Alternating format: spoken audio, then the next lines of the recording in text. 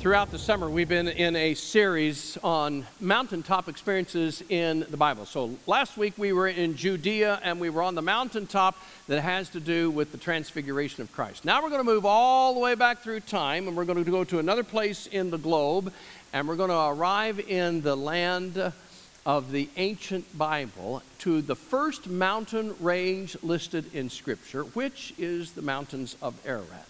Now, you may not recognize the name of Ararat, but you sure will know the story that takes place on its summit.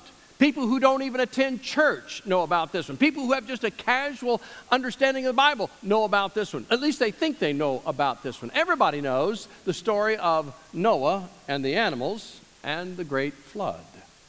Now, this has long been one of my favorite stories in Scripture. If you like crafts, you can find Noah's Ark everywhere, from pinpoint to needlepoint to plaques to paintings to carvings, you name it. If you go to a craft store, you're going to find something about Noah's Ark. I got on Amazon.com this week just to check and see and put in children's book, Noah's Ark, and 665 different children's books. Now, some of those may overlap a little bit. That's a lot of children's books on Noah's Ark. There was a unique restaurant in the St. Louis area. Some of you may have even been there at one time. It was on the west side of the city on I-70 going out of town, and it was called Noah's Ark. Had big animals outside, had sort of the shape of a ship. On the night that I gave Elsie her engagement ring, I took her there to eat. It was a nice restaurant.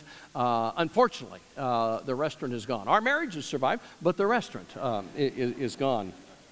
A man in Holland built a one-half replica of the Ark, turned it into a floating classroom and a restaurant. The organization Answers in Genesis is planning on building a full-size replica of the Ark next to their Creation Museum in Cincinnati, Ohio in the coming years. And I've had a set of woodworking plans at home for a long time to build a wooden toy ark with carved animals. That's on my bucket list to do one of these days, probably when I retire. In addition to all that, there are many who believe that the actual Ark is buried in a glacier in the Ararat mountain range, which is today found in Turkey. You can see on the picture there this aerial photo of what looks to be like a wooden structure that pokes out of the ice of that glacier. Several expeditions have been done. The problem is it's hard to get to. One of the men in our congregation has been a part of some of those expeditions, but many believe that the actual Ark is encased in the ice there from years gone by. Even the name Noah has become, again, a popular boy's name. And you say, well, yeah, okay. Isn't this just, though, a quaint story for kids and weak-minded adults? I mean, after all, do you really believe that there was a global flood and utter destruction and that God put all the animals on one boat and one family and everything started over again? Really? Well, that's a good question.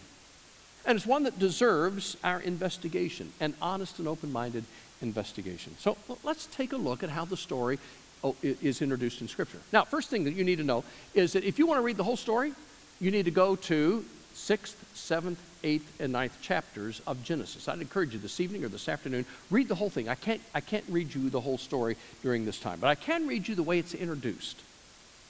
In chapter 6, verses 5 and following, it says, "The Lord saw how great man's wickedness on earth had become, and that every inclination of the thoughts of his heart was only evil all the time. The Lord was grieved that he had made man on earth, and his heart was filled with pain." Now, let me explain for you just a minute that God is a God of love. God had poured himself into the life of his creation. God had tried to build this loving relationship with the people that were a part of his creation, and they had rejected him.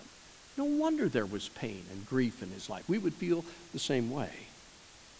So the Lord said, "I will wipe mankind, whom I've created from the face of the earth, men and animals and creatures that move along the ground and birds of the air, for I'm grieved that I have made them." But Noah found grace or favor in the eyes of the Lord. This is the account of Noah. Noah was a righteous man, blameless among the people of his time, and he walked with God. And Noah had 3 sons, Shem, Ham, and Japheth. From the biblical account, it is clear that the conditions of humanity in that day and time was so corrupt that God's patience had reached a saturation point. Now, God had 2 options, folks. God could either ditch the whole thing or start over. God could have said, maybe this was a mistake, and everything had been gone. Or God could start over, which is what he did. And I'm so glad that he made that choice. According to the text, it seems that the only man that was reasonably qualified to be God's partner in this reboot of creation was this man, Noah. Now, I don't want you to miss this important principle. God was not obligated to start over, okay? God didn't have to give us a second chance. And God was not obligated to use one of us. Wasn't under any obligation to use a human being to partner with to make all this happen. But you see, that's a part of God's character. His character is always to work with us, not against us. His creation, by his own exclamation, was very good. That's how it was described when it was finished. His creative genius was not the problem. It was humanity's sinful indulgence that was the problem, folks. Did you catch that description of humanity? It says every inclination of the thoughts of their hearts was only evil all the time. What a culture. Now, you need to know right up front, I believe this story to be real. I believe the Bible's account is true. And I want you to know why I believe that, because I think there's a lot that hinges on how we view the story. So let me just give you some things to think about, some things to chew on as you try to debate in your own mind. Do I really believe this story? Is this an actual event or just a whimsical tale for kids? My first argument, for me at least, goes back to the very population of the world as we have it today. In October of 2011, the Earth's population reached 7 billion. It was 6 billion in 1999, 5 billion in 1985, 2 billion in 1927, 1 billion in 1805. At the time of Jesus, the population of the earth was estimated at 250 million people. Now, do you see how things are escalating? Based on those numbers, the population curve, by those who study population growth, has estimated to have begun escalating about 4,000 years ago. Now, according to the Bible timeline, that's about when the flood would have occurred 4,000 years ago. Now, I know a lot of people are fearful that the population of the world is overcrowded, all kinds of things. Do you realize this morning that 7 billion people could stand shoulder to shoulder within the city limits of Jacksonville, Florida? Do you know that?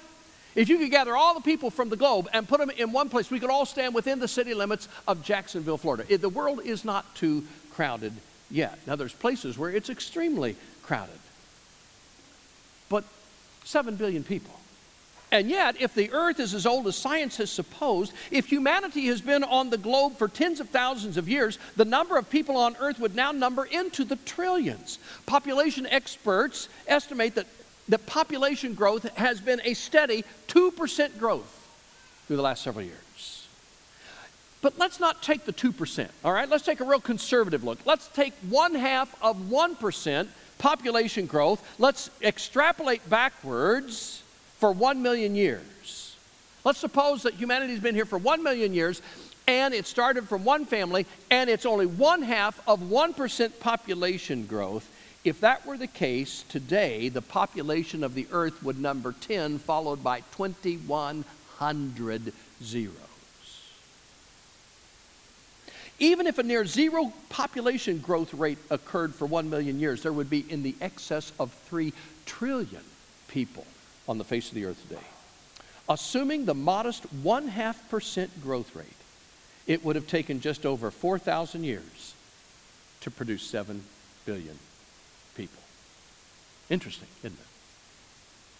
I wish time this morning would allow me to talk about the hydroplate theory regarding the fountains of the deep and the continental shift question, the theory that at one time all the land mass was together and that following some kind of a cataclysmic event, it broke apart. Perhaps many of the mountain ranges and the great canyons of our day were created in the shifts of these global flood plates. I don't know what happened there. None of us were there to see it. Obviously, we can only extrapolate. But if the mountain ranges were tweaked, if they shot up higher after the flood or something happened, let me tell you why I'm asking the question.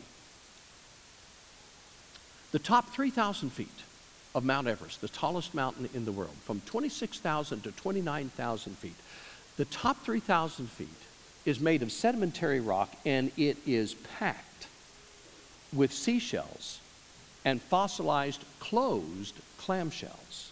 The fact that the clamshells are closed indicates that they were destroyed instantaneously in some manner. Now, you explain to me how seashells and closed clamshells and sedimentary rock gets to the top 3,000 feet of Mount Everest. Unless, of course, there was some kind of a global flood and the upheaval afterwards. Here's something else to consider. The dimensions of the ark, 450 feet long, 75 feet wide, and 45 feet high, that's approximately 3 stories high, is one of the most stable dimensions for a boat, almost impossible to capsize. A 1992 Korean study conducted by evolutionist Dr. Hong compared 12 other vessels of the same volume, but tweaking the length or the width or the height, and discovered that the overall best, most stable design of a boat on the water was the dimensions of the ark. And the dimensions are nearly identical to those of ocean-going cargo ships today. Why? Because it's so stable. Some have suggested that a wooden ship at that time could not have held together. But we know that the ancient Greeks had a way of building ships that made for firm construction. They used mortise and tin and overlapping boards and wooden pegs, and they coated it on the inside with tar and on the outside with tar. And these boats were very, very capable. The ancient Chinese sailed boats that were in the size of the ark. This is not impossible because we know from history others have done similar things. Could the ark have held all the animals? Well, when you remove from the list of creatures those that could have survived in the water, which is the bulk of the animal kingdom, the list contains about 35,000 animal species. All right, if you figure they came in pairs, roughly 70,000 animals. Now, this is a guesstimate. The average size of most land animals is the size of a sheep or less. Okay, that's the average size, just from that standpoint. And since 240 sheep fit comfortably in an average-sized double-deck railroad car, I do not know how they polled the sheep to find out if they were comfortable in a double-deck railroad car. But assuming that that's true, and since the volume of the ark could have been equal to 569 such railroad cars, calculations showed that the animals, all 70,000 of them, could have fit in 50% of the ark's capacity and been very comfortable and well cared for. The other 50% of the ark then would have been to hold the grain and the food and the drinking water and the housing for Noah and his family. Regarding the large animals, you say, how'd they get elephants and that kind of thing on there? They would take up so much room. Do you read anywhere in the account where it says that they took adult animals? Would it not have made sense to take young animals onto the ark? That would have been a good thing, especially since the fact they were going to repopulate the earth, starting with younger animals, would have been a great way to do it. And remember, there were 7 of all the clean animals taken on board. They were perhaps used for food. We know they were used for sacrifices after the ark came to rest. And you say, oh, but how could Noah gather all these animals? How could he know? Well, he didn't. The Bible says that God brought the animals supernaturally, or he gave them instinct that there was some kind of a coming disaster. I mean, animals sense things before we do. God may have built it into them. I don't know. But I know that God could handle. That would be no big deal for God to handle. And if you say, well, I'm not sure I can believe that. Okay. Then you answer me this question. Because this one is one that science hasn't been able to answer yet. And you'll see it, maybe even today on your way home. This summer, Elsie and I took our granddaughter Addie to a butterfly palace, and I was reintroduced to the monarch butterfly that I had in my entomology collection in 4-H back when I was a teenager. I'd forgotten how fabulous the monarch butterfly is. Now, let me start with this, okay? The monarch butterfly winters in Mexico, at least the ones from the Midwest. If it's on the West Coast, they winter in Southern California. And after their migration and their hibernation, they come to life, they mate, and then they start their journey back north and they lay eggs along the way. That's in February and March. The first generation of the next monarch butterfly is born in March, April. So that's the first generation after the winter. Second generation is born May, June. Third generation is born July, August. The fourth generation is born September, October. Now you've got 4 generations actually separated from those that left Mexico and started making their journey back up this way. The first 3 generations live 2 to 6 weeks. But the 4th generation of the monarch butterfly lives for 4 to 6 months. It's the one that makes the journey all the way back. But here's the thing. That butterfly is 4 generations removed from the butterfly that left Mexico to come back. And it never made it back until these generations brought it back. How does that butterfly, 4 generations removed, know exactly where to fly to in Mexico? And it's been doing it for generations, year after year after year after year. Science cannot figure out what it is about the butterfly. If God can build into the brain of a butterfly, 4 generations removed from his ancestors that came from Mexico, to get back to the very same place year after year, then God can get the animals to the ark. Did you know that there are no less than 268 global flood legends from various ancient civilizations, with most of them having details similar to that of the biblical story? The biblical story is far more detailed than anything else, but they all have these stories. And you say, well, doesn't that discredit the Bible? To the contrary, it adds credibility. If you've got global flood stories in all these religions and cultures around the world, how did they get a similar story unless there was an actual event to create it? If we started again from Noah and his family, that would have passed through all their generations by oral tradition. Dramatic changes occurred following the flood in Genesis chapter 8, verse 22. It's the first time we read of 4 seasons: seed time and harvest. That would be spring and fall, winter and summer. The universally warm tropical climate of the polar regions was forever gone. Life expectancy after the flood in the Bible drops dramatically. And in addition to all of that, we have the biblical evidence. First, this is the most precisely recorded year in the whole Bible. Do you know that? That there are more details about the year of Noah's adventure than any other year in biblical history. They entered the ark 1 week before the flood waters began to fall from the sky. Now, it'd been a long week, wouldn't it? Cooped up on an ark with all these animals and all your neighbors laughing at you as they walk by. Hey, where's the rain? Where's the water?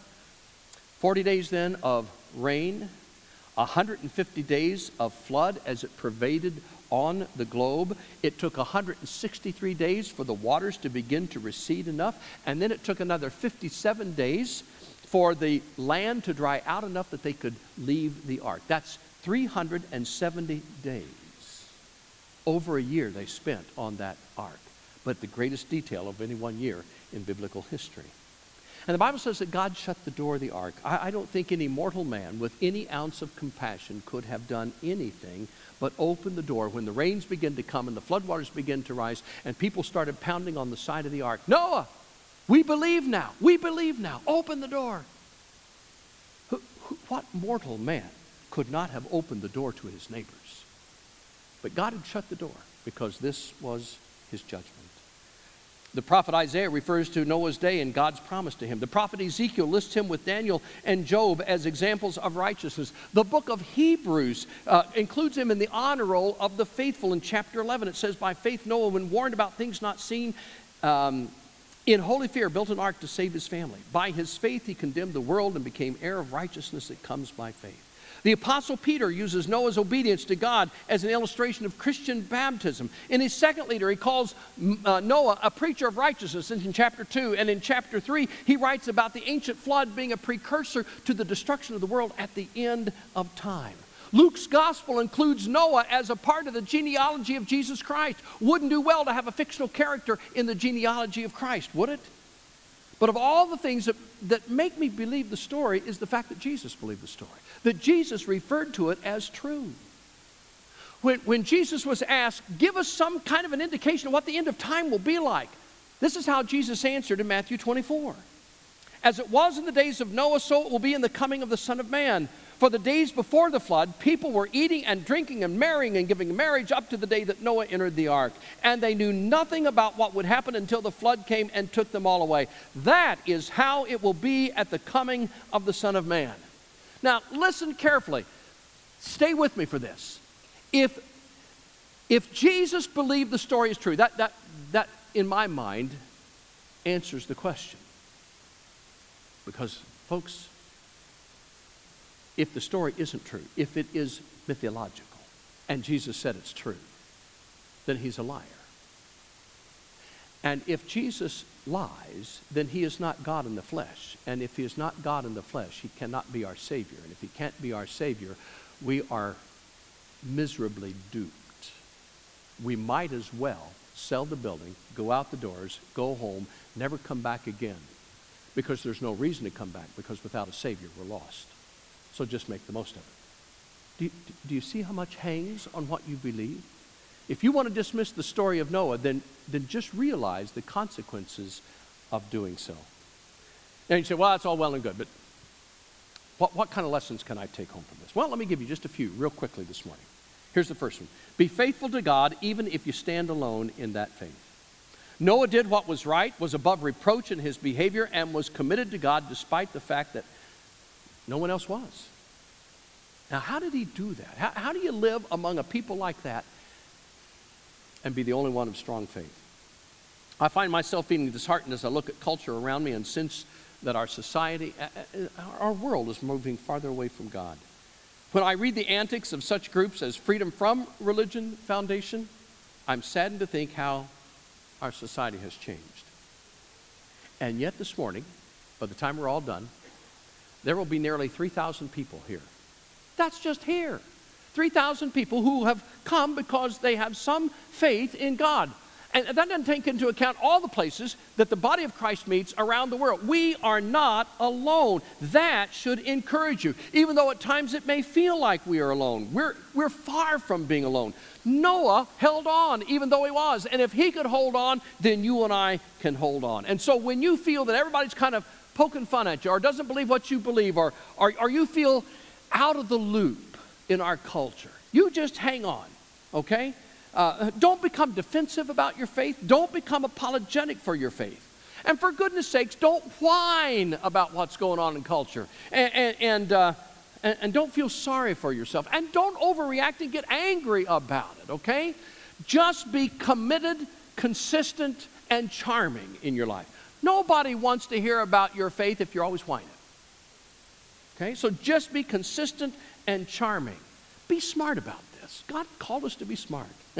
I like the way Don Hutchinson put it. He said, Jesus said to be wise as serpents and harmless as doves, not vicious as snakes and stupid as pigeons. So act like you got some smarts. You're not alone. And even if you are, even if you were, Noah made it, and you can too.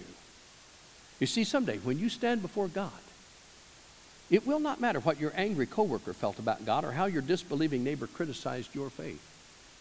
It will only matter that you stayed consistently faithful to God. Noah stayed the course. You too.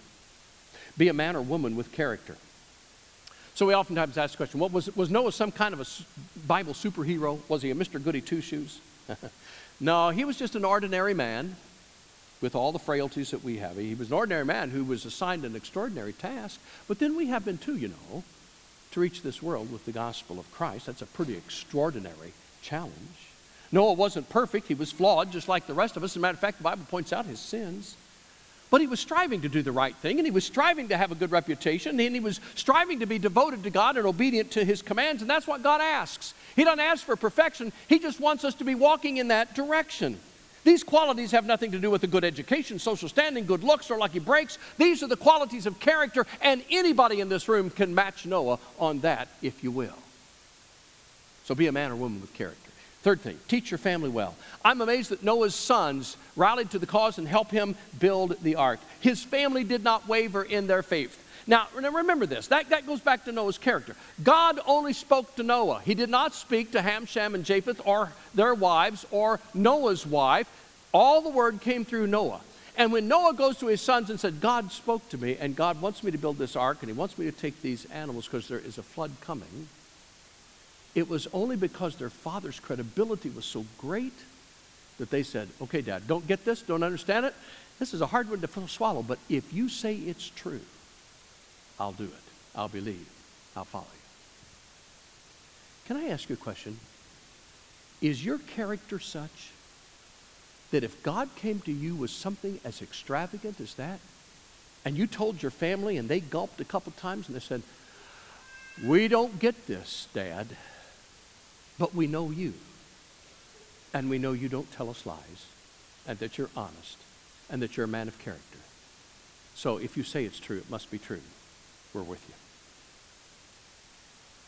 Would your family help you build? Or would your family bolt and run based on your character? Teach your family well by word and deed. And the last thing is, remember this, God is a God of second chances. I love verse 8 of chapter 6. If ever a grammatical conjunction was important, it's here. God says, everything is gone. But then in verse 8 it says, but Noah. But Noah found grace in the eyes of the Lord. You know, people get really hung up on how could a loving God do something that is so horrendous? It's a question that both skeptics and believers wrestle with as we read this story. But that's to overlook the serious nature of sin. As a perfect, holy, and loving God, He must not excuse or tolerate or overlook human rebellion against Him. Folks, God is not obligated in any way to put up with our sin. And God is not obligated in any way to us to find a way to forgive us our sin. And yet He did exactly that. Perhaps the more difficult question to answer is this: what prevented God from saving anyone? Why didn't God just blank it all out? But Noah found grace. And God said, we're going to do a reboot of creation. We're going to start again. I'm going to work with you, Noah. You're going to trust me. It is a story of destruction and punishment, but even more, it's a story of hope and grace.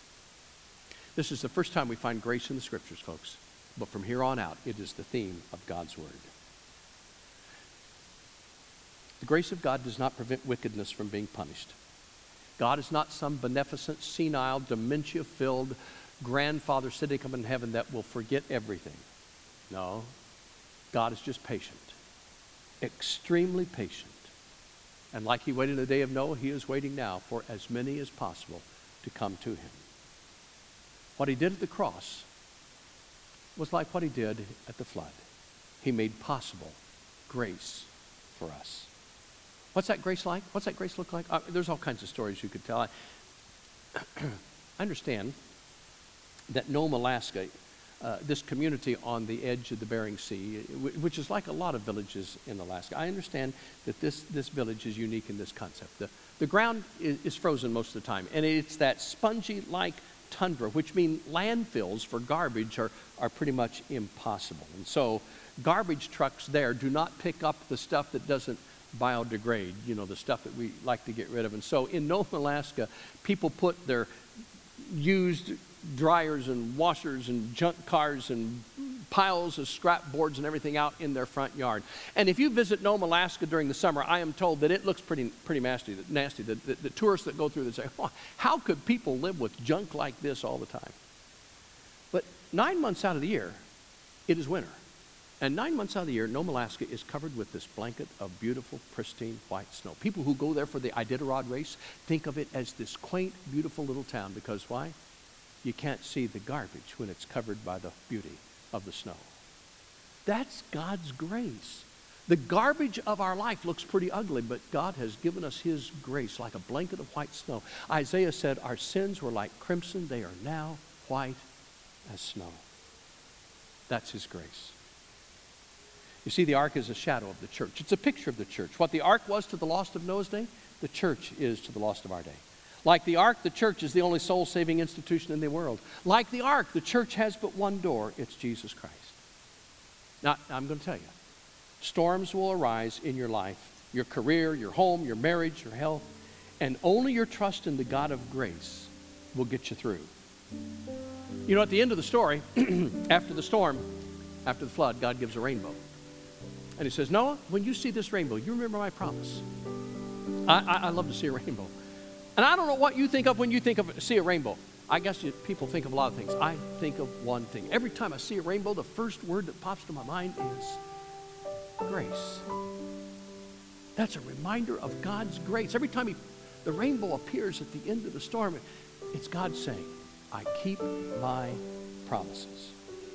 Noah built by faith, but God is the one that made the ark last through the storm. Noah was saved not because the ark was so seaworthy, but because God is so trustworthy. His grace can do the same for you this morning. His grace of second chances can give you the opportunity to start over again.